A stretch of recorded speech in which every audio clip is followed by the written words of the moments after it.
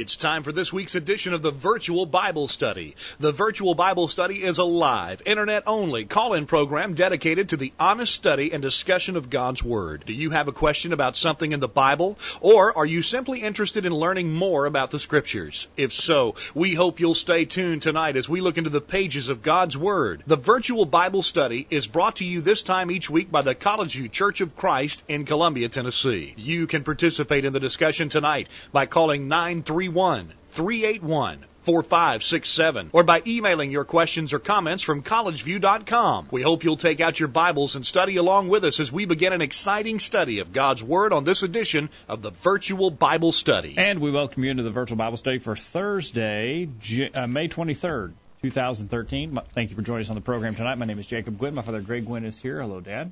Jacob, great to be with you tonight. Actually, great to see you there. This is about 3 weeks since we've sat here together.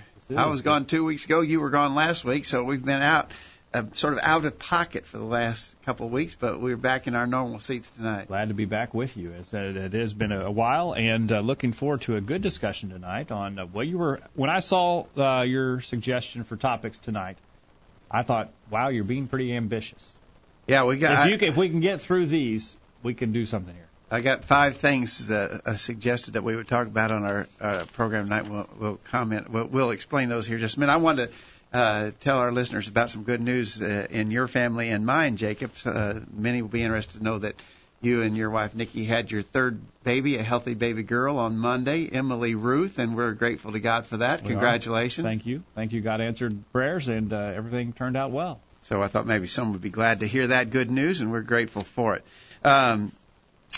As you said, Jacob, we suggested several Bible topics under the common thread of denominational doctrines, some things that are commonly taught in the denominational religious world. We want to sort of understand how these concepts are argued and look to the Bible to see if they're so or not. All right.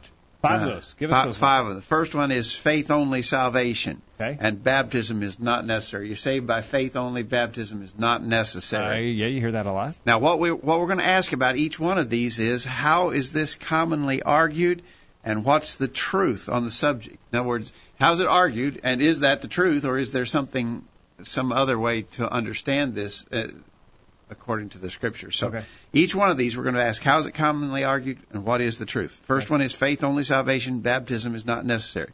Second one is once saved, always saved. Okay. Third one is instrumental music in worship. Okay. Fourth one is miracles are still being performed by men today. Mm-hmm. And the fifth one is premillennialism. Okay. Now, that, like you said, that's a pretty aggressive agenda for our hour-long study tonight. We ask for some simple, direct answers to these questions. And we got a good answer from our frequent correspondent from England, Chris. And Chris has responded. Not the way you expected, though. Well, I didn't really know what to expect, but Chris has actually takes a different view than us on 3 of these 5 questions, the first 3, in fact. Okay. He differs with us on faith-only salvation, the necessity of baptism, once saved, always saved, and instrumental music. So what I thought we'd do, since Chris is kind enough to write to us to explain his position, and he is one of our faithful correspondents, we appreciate him for that, we thought we'd just take his answers to these first 3 questions anyway and deal extensively with what he said. He actually made his response or posed his response in the form of a number of follow-up questions. Well, so we can answer those and deal with those, and maybe you would agree with Chris in the chat room tonight or over the phone, 877-381-4567, or email questions@collegeview.com. Maybe you agree with Chris and would like to join in the discussion on that from that angle, or perhaps you disagree with Chris and you would like to send your comments in as well. We welcome those on the program tonight. These are common issues that people disagree on, so it's good to have both sides of the and we're glad that Chris. And I think it's middle of the night over there in England. Sometimes Chris listens live and is in the chat room. I don't see him in there tonight. So we're going to take his answers, and I'm sure he'll listen in archive form or in some other way. But we're going to take his answers and try to deal honorably with them. We appreciate Chris very much, and although we disagree on some of these vital questions, We don't want to be disagreeable. No, that's right. And we would welcome Chris's response at any time on this as well. Okay, so let's start out with faith-only salvation. Faith-only salvation. That you're saved by faith only, and baptism is not necessary. I ask, how is this commonly argued? Chris said, this is how I see it. Okay. So, as you want me to be succinct, this is what I will go with, and trust me, this is the briefest I could be, he says. And this is very brief for him. Chris. Yeah, Chris offers this for, many pages of response, and tonight we've got all of his responses on 4 pages, so this is brief for him. He starts out by saying, Romans 4 verse 5 says that he who believes in him who justifies the ungodly, his faith is reckoned as righteousness. Okay. Romans 4 verse 5 says, but to him that worketh not, but believeth on him that justifieth the ungodly, his faith is counted for righteousness. That's right. All right. The book of Romans has a lot to say about faith and the right understanding of faith. As in all things, we've got to be careful about taking verses out of their broader context, and I think that's the case with Romans. There are, admittedly, some statements in the book of Romans which, taken as standalone verses, could lead one to the conclusion that you're saved by faith and nothing else is necessary. But I think it's always great to look at the broader context when there's ever a question. Mm-hmm. And in the book of Romans in particular, I think it's interesting that the book starts out, Romans 1 verse 5, by saying, by whom we have received grace and apostleship for obedience to the faith among all nations for his name. So the book of Romans starts out by talking about obedience to the faith. Mm-hmm.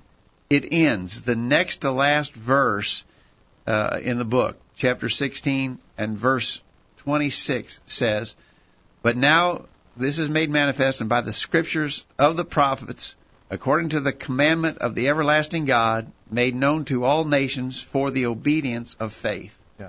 So, at both the very beginning of the book of Romans and at the very end of the book of Romans, there's a linkage between obedience and faith. I think it'd be a mistake to take anything said in between those two statements to argue that faith and obedience can be separated, that there's no linkage. I think there's definitely a linkage, and Paul started and ended the book of Romans by talking about that. I agree with that. And I would also note that a similar passage, a similar statement is made from Romans chapter 4. I think verse 9 talks about Abraham, where his faith was reckoned or accounted to him as righteousness. Yeah. The same phrase is used in James chapter 2, verse 23.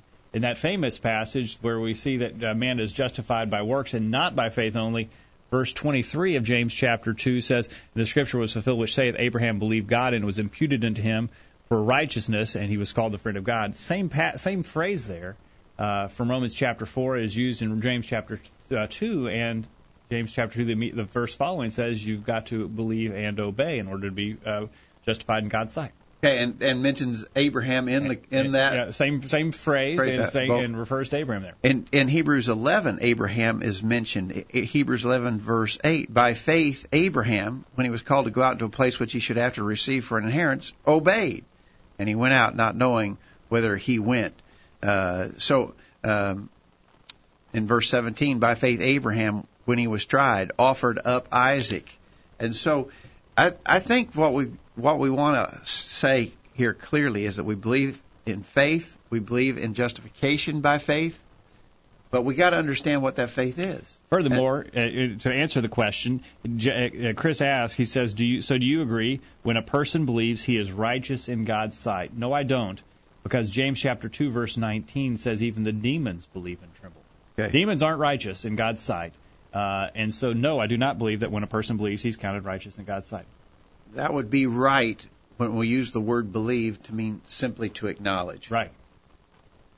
What's very important to understand in the Scripture is that the context of statements has to determine whether faith is being used or belief, the word belief or believe is being used in the very most basic sense of acknowledgement, or whether it's being used in the sense of an encompassing concept.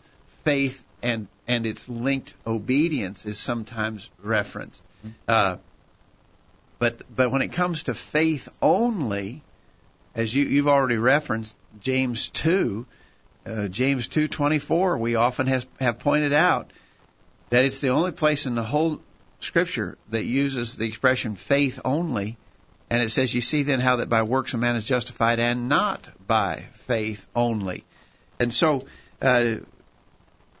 Chris says, do you agree that when a person believes he is righteous in God's sight, it depends what you mean by believe. If you mean just to accept or acknowledge the facts about Jesus, then no, as you said, Jacob, he's not. Right. If not, how do you contradict what the Scripture says? Well, we're not contradicting the Scripture. We're accepting the Scripture. We're trying to understand the whole of it. Right. How can the question that we would pose back to Chris or anybody else is, how do you harmonize Romans 4, verse 5, where it says faith is counted as righteousness, with James 2:24 that says we're not saved by faith only? And the only way to harmonize those is to understand that the faith that justifies is not faith only, but a faith that's encompassing obedience. In fact, you cannot divorce a true faith from the works of obedience, as I think James chapter 2 is telling us. James 2:18 says, show me your faith without your works. I'll show you my faith by my works. Right. It's really the only way to demonstrate faith is by our works. All right. So you could use the word faith there to include obedience, as Romans chapter 4 is using the term, because they are so inseparable. The question back to Chris would be, he asked, so do you agree a person when he believes is righteous in God's sight? We would say not necessarily if that faith is without obedience. Chris says it is that if faith without obedience is righteousness in God's sight, our question back to Chris would be, then are demons righteous in God's sight? Yeah. According to from James chapter 1 verse. You're talking about Abraham. James chapter 2. Yeah. James chapter 2. What is that about? Believe and tremble. That's about verse 19, is it, or 20? Yeah, verse 19. You're right. Yeah. And then also about Abraham, where it says, verse 21, was not Abraham our father justified by works when he had offered up Isaac his son upon the altar? Seest thou how faith wrought with his works, and by works was faith made perfect? And so only when faith is linked with works is it a saving faith. Right. A faith that doesn't have works associated with it is a faith akin to that which the demons possess, and it is not a justifying faith. All right. So I think that's the answer to this. It's not a contradiction. I don't think we've got a contradiction in our position, but if you're going to take Romans 4, verse 5 by itself, then you've got a contradiction with James 2 and other places in the Scripture. All right.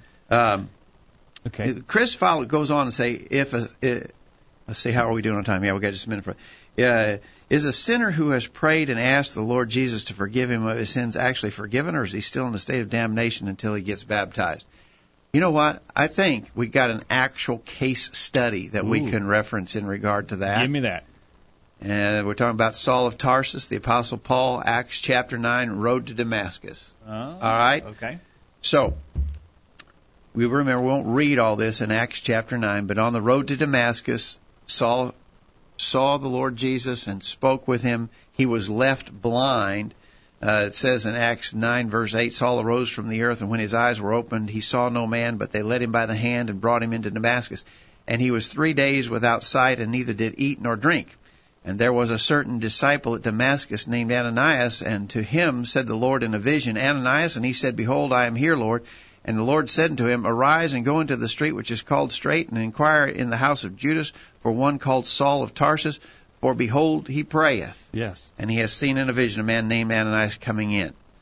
All right, so here's Saul. Now, you couldn't doubt the fact that he believed in Jesus. He saw him. He spoke to him. He called him Lord. We didn't read that, but in verse 6, he said, Lord, what wilt thou have me to do? Yes. And Jesus said, Go into the city. It'll be told thee what thou must do. Okay. Verse 6. So he sees the Lord. He speaks to the Lord. He believes in the Lord. Mm-hmm. He goes into the city. He's fasting and praying for 3 days. Now, to the question asked by Chris, is a sinner who has prayed and asked the Lord to forgive him of his sins actually forgiven, or is he still in a state of damnation until he gets baptized? Well, this Ananias comes to Saul, and we actually know what he said to him because Paul retold the story in Acts 22. In Acts 22, at verse 16, Paul said that Ananias came in and ask him, verse 16, Acts 22:16, now why tarriest thou? Arise and be baptized and wash away thy sins, calling on the name of the Lord. Here's a man who believed in the Lord Jesus and who was praying, and he wasn't saved. He was still in his sins, and his sins had to be washed away in baptism. And don't you think Paul had to be saying, God, forgive me, I'm sorry I did that? I mean, Jesus told him it's hard for you to kick against the pricks. And he knew that he had been responsible for imprisoning and killing Christians. Certainly. It doesn't say that he asked for forgiveness, but what would he be praying about if he wasn't praying for forgiveness? Right, Thank you for this food. No, he wasn't praying. He wasn't eating. Yeah, he wasn't even eating. Yeah. So I think Paul stands as a classic answer to the question that Chris has asked. Okay. If a person prays and asks Jesus to forgive him of all his sins, is he forgiven or not? Let me. I would say not. And I would ask Chris to find an example of one person in the Bible who prayed to the Lord in the New Testament, who prayed to the Lord Jesus for his sins to be forgiven. Christian or non-Christian. Find me an example of one person who prayed to the Lord Jesus to ask to have his sins forgiven. And that it was accomplished in that manner. Yeah. And I don't know of any case where it even happened, but it certainly never was accomplished in that matter. In the book of Acts, we've got thousands of cases of conversions of people who became Christians, and in every case, they were baptized. Don't see an example of prayer involved in that, showing that they were saved as a result of that. Anyway. Actually, we've done a whole program on the sinner's prayer. Those who teach faith but we would ask at one other point before we go to break. And we've got a little more to talk about here, but we need to get to our first break. But if it's faith only, where does prayer come into faith only? If it's salvation by faith only, why do I even have to pray? That's something more than faith. It is. He goes on. He says, if a person prays and asks Jesus to forgive him of all his sins, is he forgiven or not? Jesus said in John chapter 14, verse 14, if you ask me anything in my name, I will do it. Well, I don't think John 14, verse 14 says that. Well, you got to remember who he was talking to in John 14:14. He was talking to his disciples. He was making promises. He did say, if you ask anything in my name, I will do it. But he was speaking to his disciples who were obviously believers, who were already his devoted disciples, and he is making promises to them concerning the coming of the Holy Spirit and so forth. So contextually, that's not a promise to everybody, regardless of their spiritual standing with God. Okay, all right. There we go. Let's take a break. We're overdue, and we'll get back. We'll continue with Chris's questions or answers to us and his questions to us about this idea of faith-only salvation. And after we get done with that, we're going to talk about the doctrine of once saved, always saved. We want to hear from you at 877-381-4567. Again, we appreciate Chris for giving us his answers, and we appreciate the opportunity to examine a different viewpoint than ours and compare it with the Scriptures to make sure that we do understand the Scriptures as we should. Let us know your thoughts. 877-381-4567. Questions at collegeview.com. Don't go anywhere. The virtual Bible study continues right after this. Don't touch that mouse. The virtual Bible study will be back right after this. I'm Larry Raspberry, a member of the College View Church of Christ, with a question for you. Do you believe in parachutes? I suppose you do.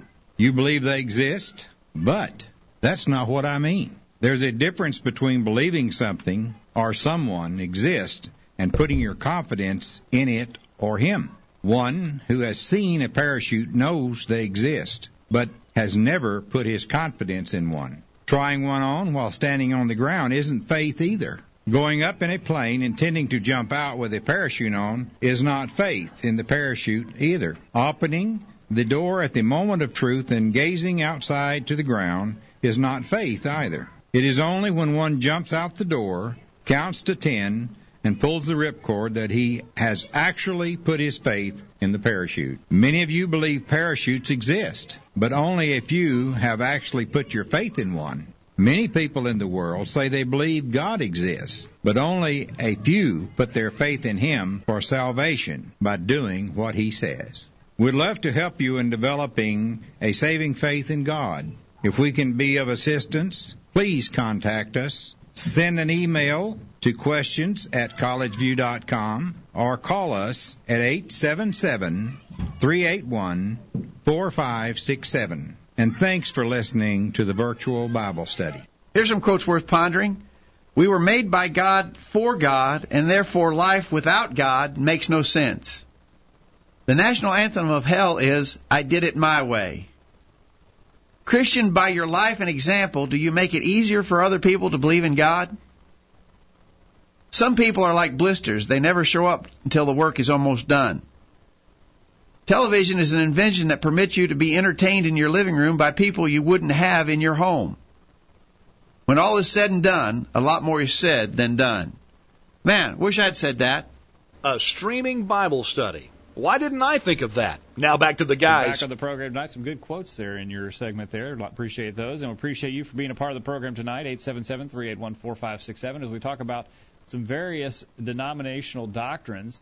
Chris in the UK has submitted his answers to our questions earlier today, and he disagrees with us on many of these. And so, in all due respect to Chris, because we really do appreciate him and his frequent participation with us on the program, we're just using his answers to sort of work our way through these questions, because it clearly helps us to deal with the explanation of someone who differs with us on these questions. All right. Kevin says, I can certainly understand the position regarding the value of our works. I recognize that my works cannot do very much in relation to my salvation in and of themselves. However, we can't take this concept to the extreme by saying the works aren't absolutely necessary based on the scriptures referenced. Anthony responds in the chat room, we do good works because we're commanded to and because we strive to love our fellow man.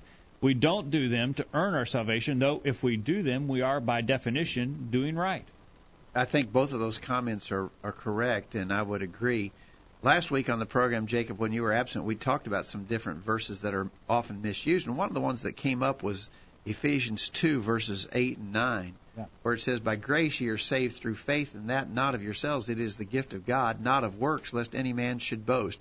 When we were talking about that last week, we were pointing out the fact he actually tells what kind of works are not a part of our salvation. That is, works wherein we could boast. Yes. And as Kevin said, there's no works that could earn us our salvation. And we're not saying that any of the works necessary, including baptism, are going to earn us salvation. But right. They are acts of faith in compliance with the commands of God necessary for salvation. Yes. By faith, we are justified, but that faith is a working faith. It always really has been, and if we look to the Old Testament, if we look to the Old Testament stories that are referenced in Hebrews chapter 11, faith that pleases God is always the faith that's coupled with obedient action. All right. And I guess a question back for Chris would be, if you believe a person is saved by faith only, could a person be saved and right with God without obeying anything ever? Without confession, for instance. Without confession? Without ever giving of their means? But without ever loving their neighbor? Could a person, you say a person is saved by faith only. Could a person just say, I believe in Christ and never do anything that's obedient? Yeah. If not, then you don't believe in salvation by faith only. You don't believe. Yeah, and in Chris's response, he mentions, he talks about being saved by faith and implies faith by itself alone with nothing else. But then he immediately incorporates prayer in that. Well, prayer is more than faith only. Right. So, you have to give up your argument if you include anything else. If you include confession, if you include repentance, if you include prayer, right, then you're adding something more than raw basic belief. Yeah. And so we need to stress that. He goes on. Chris says a ritual, baptism is a set. He says a ritual is a set of forms and practices. It is a ceremony. Baptism is a ritual, a ceremony where one person administers baptism to another. Therefore, if you maintain that baptism is necessary for salvation, are you not saying that salvation is by faith and a ritual? No. No, absolutely no. First of all, where in the New Testament do we read that baptism is a ritual? Mm-hmm. That's Chris's label or tag that he's putting on baptism. I don't read baptism identified as a ritual in the New Testament. I understand it as a command of God, just like confession and repentance are commands that precede salvation, so is baptism. Mark 16:16, Jesus said, he that believeth and is baptized shall be saved. He that believeth not shall be damned. Mm-hmm. 1 Peter 3:21, baptism doth also now save us. We already referenced Acts 22:16. Why tarriest thou? Arise and be baptized and wash away thy sins, calling on the name of the Lord. Acts 2, verse 38. repent and be baptized, every one of you, in the name of Jesus Christ, for or unto the remission of your sins, and you shall receive the gift of the Holy Ghost. If it's necessary to repent in order to have the remission of sins, it's also necessary to be baptized to have the remission of sins, based upon the linkage there in Acts 2:38. And so we're drawing a conclusion based upon multiple Bible verses that all teach the necessity of baptism. All right. 877-381-4567. Questions at collegeview.com. Let us know your thoughts on the program tonight. And then finally, Chris asks, can you please tell us if a man who has believed in Christ and received him, yet dies without being baptized, goes to eternal damnation? I'd like to ask the question to Chris, what do you mean by receive Christ? I can define, I think, receiving Christ by the Scriptures, and it's not just some kind of emotional thing, assent to the fact that Jesus is the Son of God. It is an obedience. In Matthew chapter 10, verse 40, he who receives you receives me, and he who receives me receives him who sent me. So that talks about receiving God there, or receiving Jesus there in Matthew 10, verse 40. But look in Matthew 10, verse 38. He who does not take his cross and follow after me is not worthy of me. It's associated with obedience there in Matthew chapter 10. So yes, if a person believes Christ and receives him, then he has been obedient. It is not just a faith-only kind of thing that many would like to ascribe to it, this doctrine of faith only. Let me give you another verse that uses that expression, receiving Jesus. John 1, verse 12. John 1, verse 12. The New American Standard Version says, as many as received him, to them he gave the right to become children of God, even to those who believe in his name. So there's the word received, but it says to those who received him, he gave the right to become. He didn't say they become children of God by receiving Jesus. They have the right to become. If they will receive Jesus, they have the right to become the children of God. That would require obedience. And that expression just smacks of conditionality. Yeah. And the conditions, of course, we believe include baptism for the remission of sins, and as the many verses that we just referenced discuss. All right. Well, we spent most of our first half, almost the first half of our program, dealing with the first question, Jacob. It gives you the idea we're likely not going to get to all five. But please, again, I don't see Chris from the UK in our chat room tonight.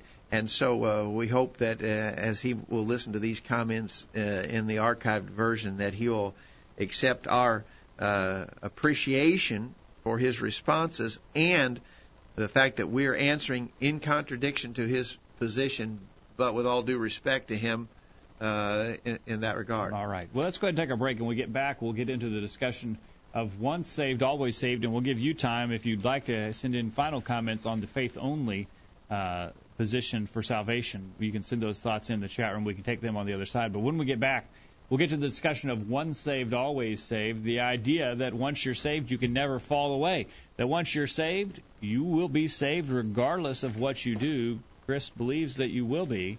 We'll look at his arguments on the other side of the break. We look forward to hearing from you. 877-381-4567. Questions at collegeview.com. Join in the discussion during the break. We'll be back right after this. Did you hear what they just said? Call in during this break and let everyone know what you think. The virtual Bible study continues after this announcement. This is Greg Gwynn with this week's bullet point. Concerning Abel, the Hebrew writer said, he being dead yet speaketh, chapter 11, verse 4. This, of course, is a reference to the fact that Abel's example of faith and obedience continued to serve as a lesson to others long, long after his death, continuing even to those of us living today.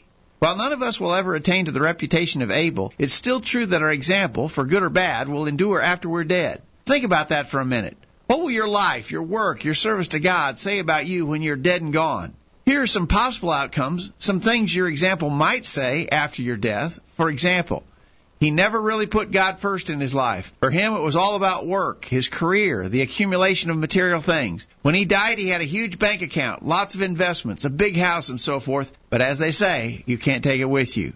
Or how about this? She was all about appearances. She spent lots of time and money making sure that she had the latest fashions and the best of accessories. She really looked nice. But you know, in the end, she only wore one dress to her funeral. Or maybe this. He loved to hunt and fish, to go camping, play golf, and so forth. He had all the top-of-the-line equipment. And, oh yes, he'd frequently miss worship services to engage in his recreational pursuits. Even got his golf handicap down in the single digits. I heard they sold all of his gear for pennies on the dollar when he was gone. Or maybe this. She didn't like the preacher to deliver strong doctrinal sermons from the pulpit. Her constant complaint was that this sort of preaching would drive folks away. Sad to say, but none of those folks she was so concerned about offending even showed up at her funeral. We could go on, but you get the point. Is this how you want to be remembered after your death? It would be far better if it were said, he loved God and his life showed it. He would forego anything in order to put the Lord first. Career, money, possessions, recreation, the admiration of worldly-minded people, and so forth, none of that compared in importance to serving faithfully in Christ's kingdom. He sure set a great example, and he will not be soon forgotten. That's this week's bullet point. Think about it. Computers are good for lots of things, but there's no better way you could be using yours than to participate in the virtual Bible study every Thursday night. Can you think of a better use of your time? And whatsoever ye do in word or deed, do all in the name of the Lord Jesus, giving thanks to God and the Father by him.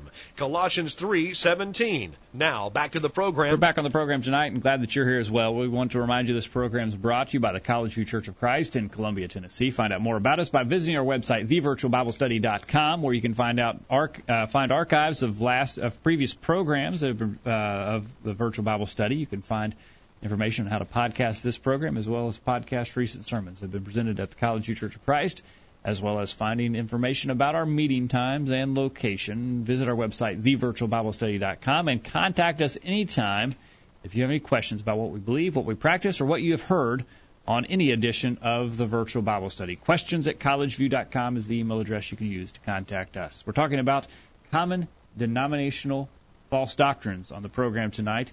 We've talked about faith only for salvation. We are now going to talk about once saved, always saved. Once saved, always saved goes by other descriptives or other names, I guess. Yes. Once saved, always saved is sometimes referred to as the impossibility of apostasy. Yes. Or the security of the believer. Yes. Or the perseverance of the saints in the TULIP acronym for Calvinism. Exactly. So we're all talking about the same thing. Okay. All right. If you want to know to what extent a true Calvinist takes this view, a very famous quote that circulates constantly is by Sam Morris. It's an older quote, and my guess is Sam Morris has long since died. He was pastor of the First Baptist Church in Stamford, Texas, when he said this: "We take the position that a Christian's sins do not damn his soul. The way a Christian lives, what he says, his character, his conduct, or his attitude toward other people have nothing whatever to do with the salvation of his soul. This is settled in Christ and Christ alone." Yes. All the prayers a man may pray, all the Bibles he may read, all the churches he may belong to, all the services he may attend, all the sermons he may practice, all the debts he may pay, all the ordinances he may observe, all the laws he may keep, and all the benevolent acts he may perform will not make his soul one whit safer, and all the sins he may commit, from idolatry to murder, will not make his soul in any more danger. Yes. And so that's a pretty plain statement of the extent to which this idea of once saved, always saved is taken. And it is a logical taking of that doctrine. I mean, that's if you believe that once saved, always, you'd have to agree with everything that Sam Morris said there. If you're going to be consistent. That's the thing. If you're going to hold a position, you can't make exceptions to it. It is either so, and it's so for the murderer and the rapist and the whatever. If it's true, it's true. If there's exceptions, then it's not true. And so at least that Sam Morris fellow was consistent in his application of the doctrine he held. Okay. We think he's wrong. All now, right. Go ahead. I was going to get to Chris's response. Yeah, do that. Chris says, again, this is something I hold, and here is my reason. Jesus says that his sheep will never perish but have eternal life. John 10, verse 28. How can eternal life be eternal if it can be lost, particularly when Jesus said that they will never perish? Okay, stop there before you read the rest of that. Let's go to that text in John chapter 10. It's a favorite of those who teach the position of once saved, always saved, but read it in the context. Jesus said, verse 27, "My sheep hear my voice, and I know them, and they follow me. And I give unto them eternal life, and they shall never perish, neither shall any man pluck them out of my hand. My Father which gave them me is greater than all, and no man is able to pluck them out of my Father's hand." Mm-hmm. All right. What you got to notice in that is that it's a conditional statement. Yes. Notice verse 27. What? my sheep hear my voice, and they follow me. Now, as long as you keep doing that, as long as you keep hearing the Savior's voice, that is his instruction through the Word, and as long as you keep following him, then the promise is certain. I give to them eternal life, they shall never perish. Neither shall any man pluck them out of my hand. What happens if you stop listening to the Lord and you stop following him? Then the promise, it doesn't follow. It's a conditional passage. It's not unconditional. It's conditional upon hearing and following, continuing to hear and follow the Savior. All right. Well, we have an example of that. You want to get to Simon the Sorcerer now? Or you want to go ahead. Go ahead. I mean, here's somebody who was one who had submitted his life to Christ. He had become a Christian. He had both believed and been baptized. So whatever you argue, if you're faith only. Chris agrees that he's been saved there because he believed. We'd say he believed and was obedient, and therefore he's a Christian. In Acts chapter 8, verse 13, tells us that Simon was undeniably a Christian. Yet he has fallen away when he wanted to buy the power to bestow miracles on others, wanted the gift of the Holy Spirit. He wanted to buy it with money. In verse 20, Peter said unto him, your money perish with you, because you thought that the gift of God could be purchased with money. You have neither part nor lot or portion in this matter, for your heart is not right in the sight of God. Repent, therefore, of this your wickedness, and pray God if perhaps the thought of your heart may be forgiven you. For I see you are poisoned by bitterness and bound by iniquity. That's what the New King James Version says there. That Simon has, well, if he hadn't fallen away, what's happened here? Yeah. So there's a case study. And we gave the case study for baptism from the Apostle Paul. Here's the case study on falling away, Simon the Sorcerer in Acts chapter 8. Yeah. I mean, those passages seem quite clear, and it's not difficult to draw that conclusion. Okay. Then he gives one more verse here to argue his position. Chris suggests Romans 8, verse 38.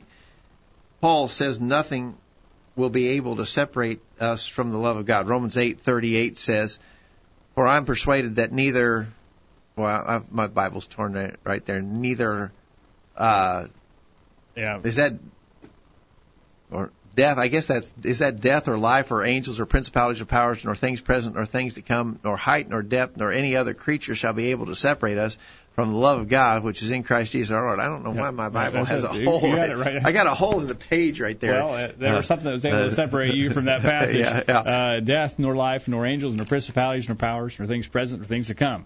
Yeah. So they're not going to be able to separate us from the love of God. They can't separate us. They can't separate us. That means you could. They can't separate us. Yeah. What does it say about me separating myself? Yeah, right. By choosing to be disobedient and unfaithful. Yeah, right. There's no power that's going to, against your will, cause you to be lost eternally. Yeah, I love that passage. Yeah. I think that's a beautiful passage. Yes. And it says that there's no force outside of me that can separate me from the love of God. But it doesn't say what I might be able to do. Right. Now, let's look at a couple of verses that teach that I could choose to go a different way myself. Well, okay. What were you going to say? Well, Chris presents those verses. Yeah, he does, and I want to. Go ahead. One of them, I don't think 2 Peter 1. He gives 2 Peter 2 verse 1. There were false prophets also among the people, even as there shall be false teachers among you, who privily shall bring in damnable heresies, even denying the Lord that bought them, and bring upon themselves swift destruction.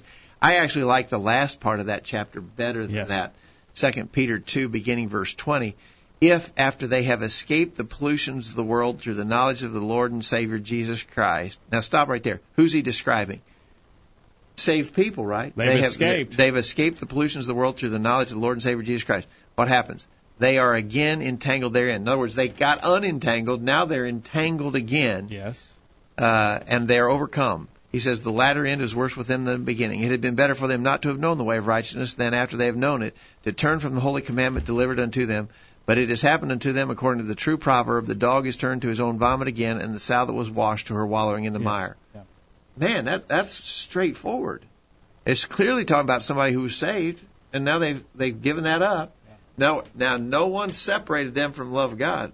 They separated themselves by the choice they made. It looks very obvious to me. And again, we ought to clarify this. We don't have any hidden agenda here. There's no reason why we wouldn't want to accept the idea of faith-only salvation or once saved, always saved. I wish, from my human perspective, that both of those doctrines were true. Yeah. It would be much more comforting. It would be much. I mean, if I had to vote, I'd vote for those rather than what the Scriptures say from a human perspective. Just from a human perspective, it'd be easier. Yeah. If I thought that I didn't have to be diligent, maintain faithful service to God, that once saved, I'm therefore always saved. Therefore, there's no spiritual threat. I don't even have to be careful. Yeah. That'd be an easy doctrine. Now, according to Chris, he believes that faith only, all you have to do is believe, and you're saved. And once you're saved, you can never be lost. According to Chris, all a person would need to do is just believe that Jesus is the Son of God. Period. Stop there. Keep living your sinful life. Keep committing fornication. Keep stealing old ladies' purses. Keep breaking every law you can find. Cheat on your taxes. Do whatever you want. You can't. That's all you got to do is you just have to believe that Jesus is the Son of God. So when you believed, you were saved. You're saved, and you can't fall away. And now, since you're saved, you can't ever be lost. So just. But wouldn't you think burn your Bible? You don't need it. Burn the Bible. But wouldn't you think to stop doing those things involves more than just faith only? I would.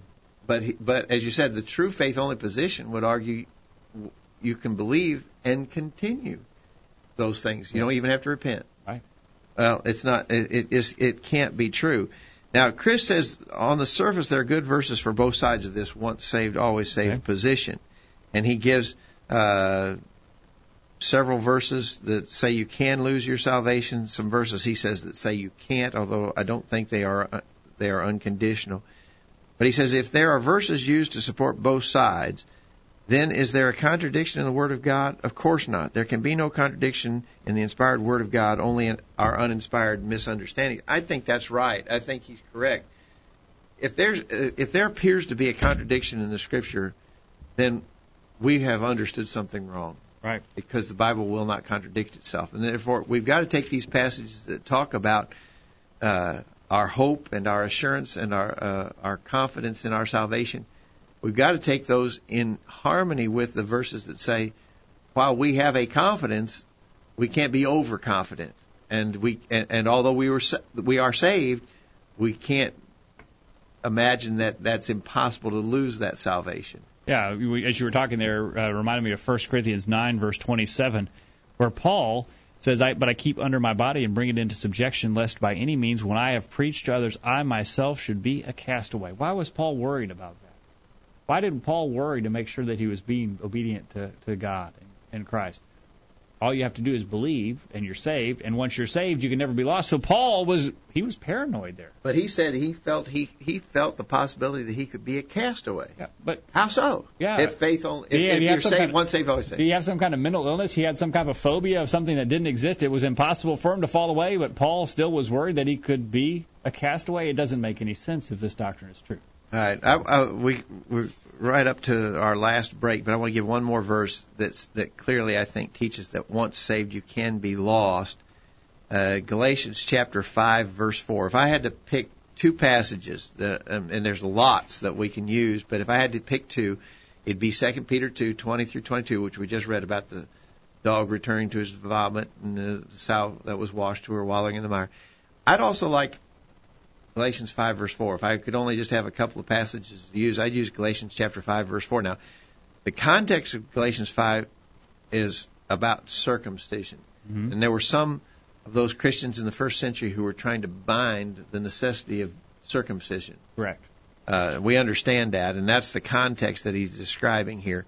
And so he says, Christ has become of no effect to you, whosoever of you are justified by the law, talking about the law of Moses and the law of circumcision, whosoever you are justified by law, you're fallen from grace. Yes. Now, we understand the context is about circumcision, but there's a principle stated there that you got to key in on, the idea of falling from grace. He was writing to some Christians.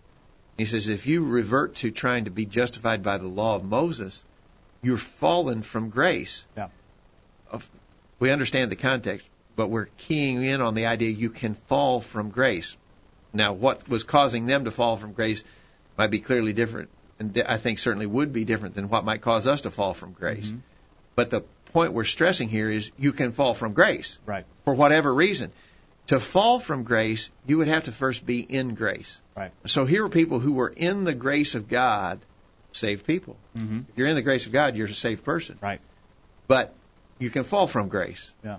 Therefore, it's possible to lose your salvation. All right. 877-381-4567. Questions at collegeview.com. Again, we don't have any hidden agenda here. In fact, the positions that Chris holds would be the more convenient position to hold. We think the Scriptures do show, though, that it is possible for us to, as you said, Galatians chapter 5, verse 4, fall from grace. And so we believe that we need to be careful to be obedient to the instructions that God has given us. Well, it's time for a break, and when we get back, instrumental music. Chris disagrees with us on instrumental music, and he presents his arguments. We want to hear your arguments on the other side of the break. Do you believe we can worship God with instruments of music, or should that worship strictly be vocal? Let us know your thoughts. 877-381-4567. Don't go anywhere. We'll continue right after this.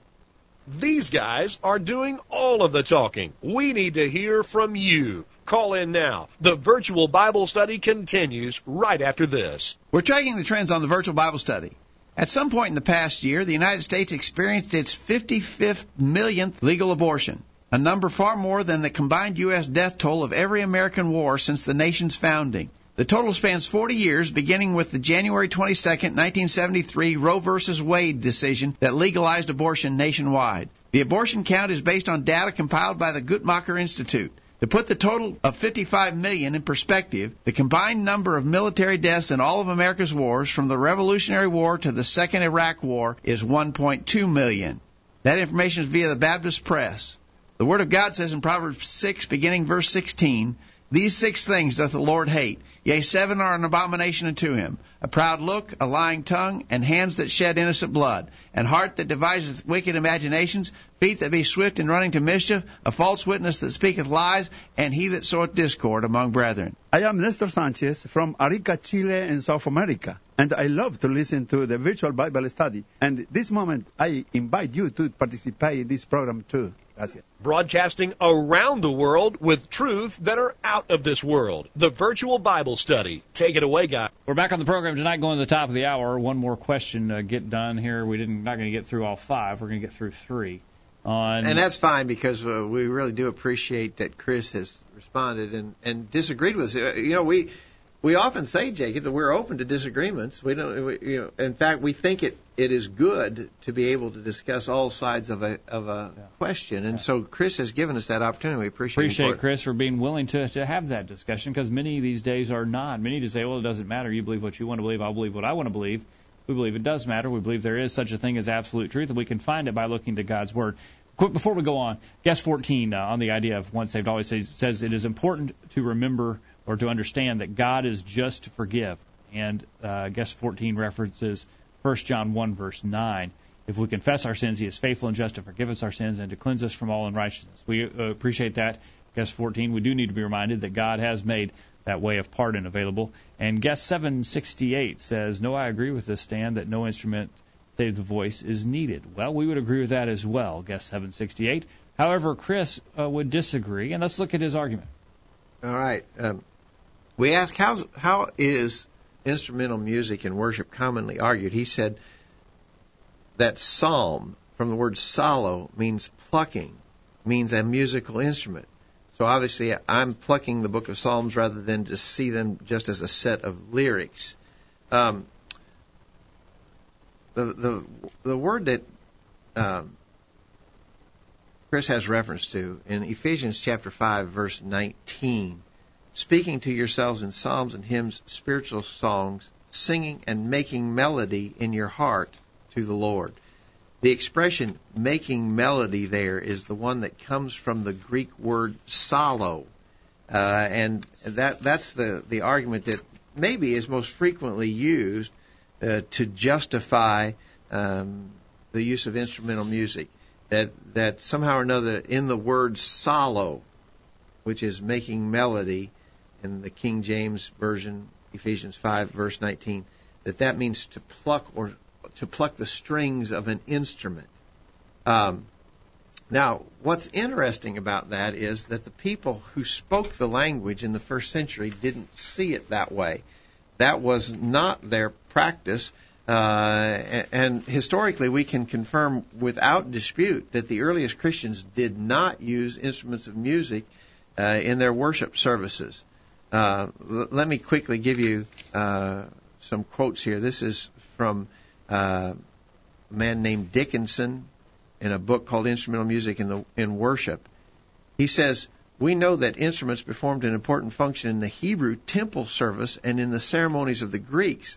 At this point, however, a break was made with all previous practice, and although the lyre and flute were sometimes employed by the Greek converts, as a general rule, the use of instruments in worship were condemned. Many of the early church fathers, speaking of religious song, make no mentions of instruments. Others, like Clement of Alexandria and St. Chrysostom, refer to them only to denounce them. Lars Qualben, in A History of the Christian Church, said singing formed an essential part of the Christian worship, but it was in unison and without musical accompaniment." George Klingman, in Church History, writes, "The earliest reference is to the use of the flute and the harp in the 2nd century. At Alexandria, Clement forbade the use of the flute on the ground that it was too worldly, substituted the harp. Ambrose is said to have introduced instrumental music in the West in the 4th century. Howard, in the book called What is the Church, says, "In the Greek church, the organ never came into use, but after the 8th century it became common in the Latin church, not, however, without opposition from the side of the monks." Yeah. Even in the Catholic Church, they opposed it. This is my favorite quote along these lines. "For years, the Baptists fought the introduction of instrumental music into the churches. Installation of the organ brought serious difficulties in many churches."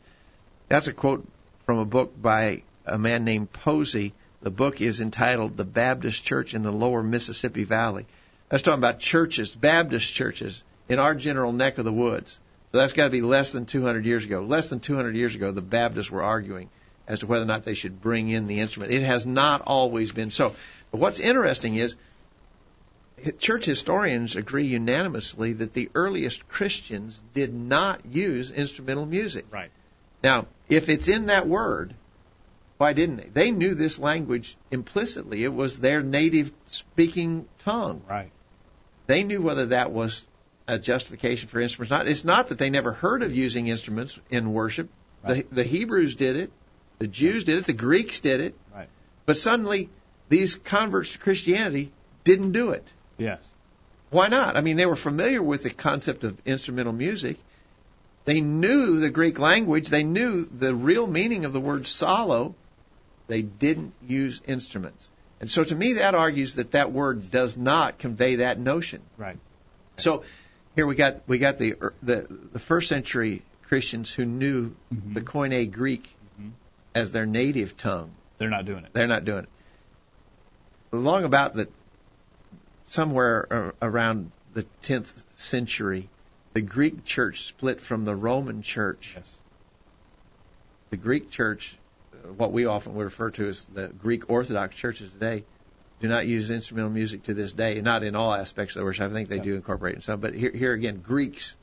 The Latins used, the Latin church, the Roman Catholics, used instruments. The Greeks did not. Mm-hmm.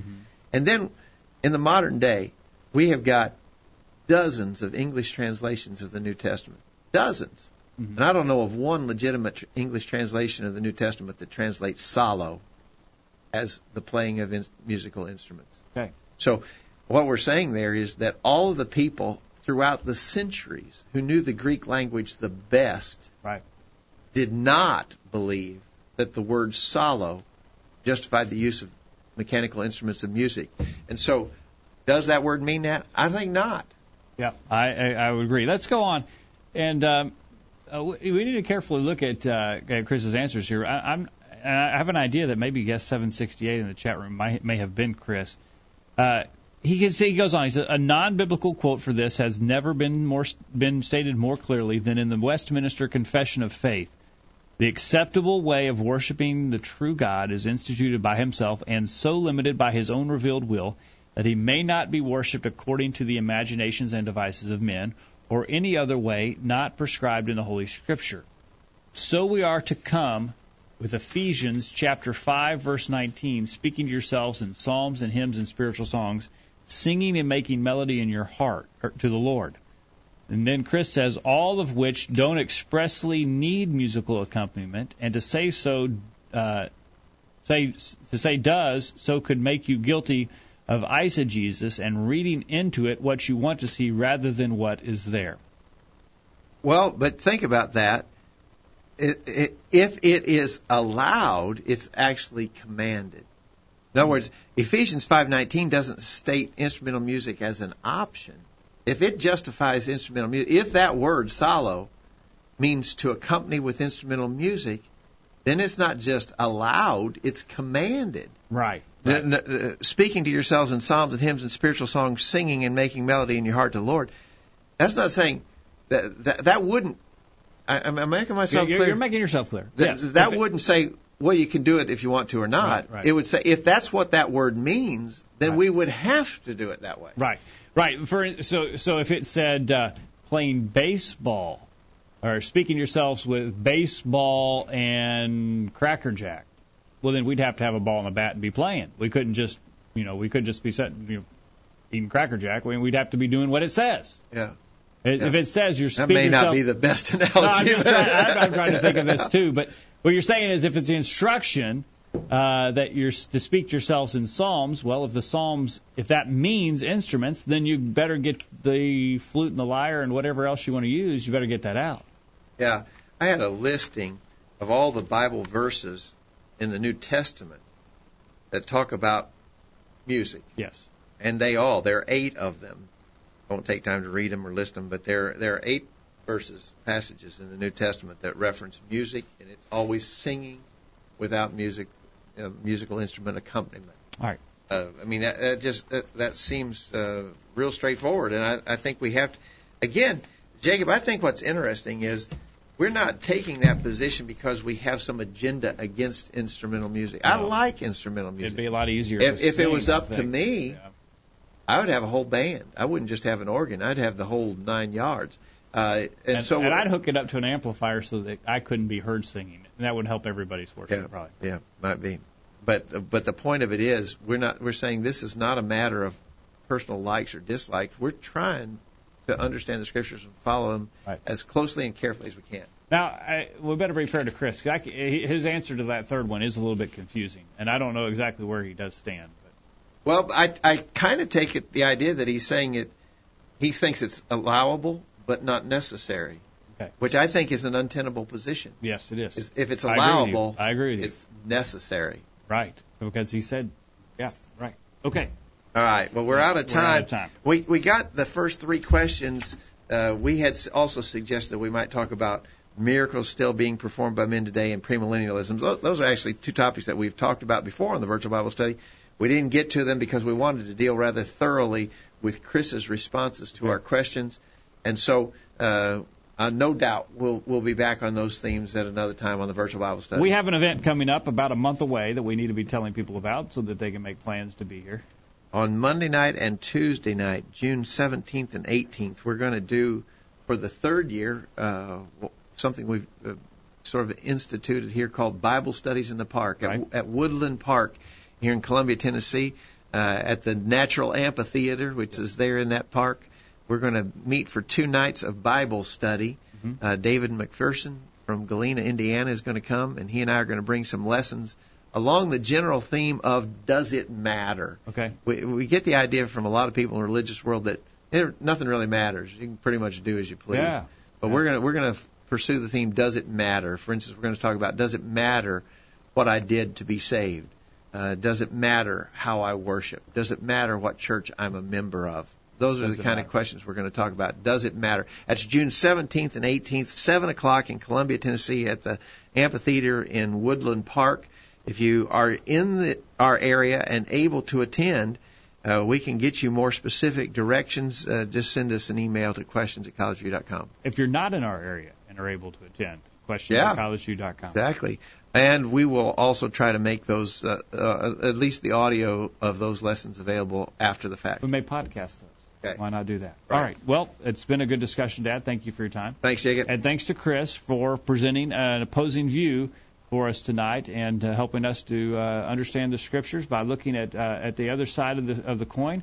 Appreciate that, Chris, and we hope that you, if you have comments, that you'll send them to questions@collegeview.com. Anyone who has questions or comments or suggestions for future editions of the Virtual Bible Study, we welcome those at questions@collegeview.com. Jeff has been behind the controls tonight. Thanks, Haven't Jeff. gotten Jeff tonight, but Jeff, thank you for your help. A job well done, and thank you for being a part of the program tonight. We hope you will make plans to be back here this time next week for another edition of the Virtual Bible Study. In the meantime, we encourage you to put God first in your life, study His inspired word of the Bible, and live by it every day. You'll never regret it. Thanks for listening to the Virtual Bible Study, brought to you by the College View Church of Christ. The College View Church of Christ meets at 1618 Hampshire Pike in Columbia, Tennessee. If you are in the Columbia, Tennessee area, we encourage you to worship with the College View Church of Christ on Sunday mornings at 9:30 and on Sunday evenings at 6 o'clock. The College View Church of Christ also welcomes you to attend their Wednesday night Bible studies at 7 o'clock. If you have any questions about something that was said on tonight's broadcast or would like more information about the College View Church of Christ, please call 931-381-4567. That number again, 931-381-4567. Or for more information on the internet, visit collegeview.com. Be sure to tune into the Virtual Bible Study this time next Thursday for another informative study of God's Word.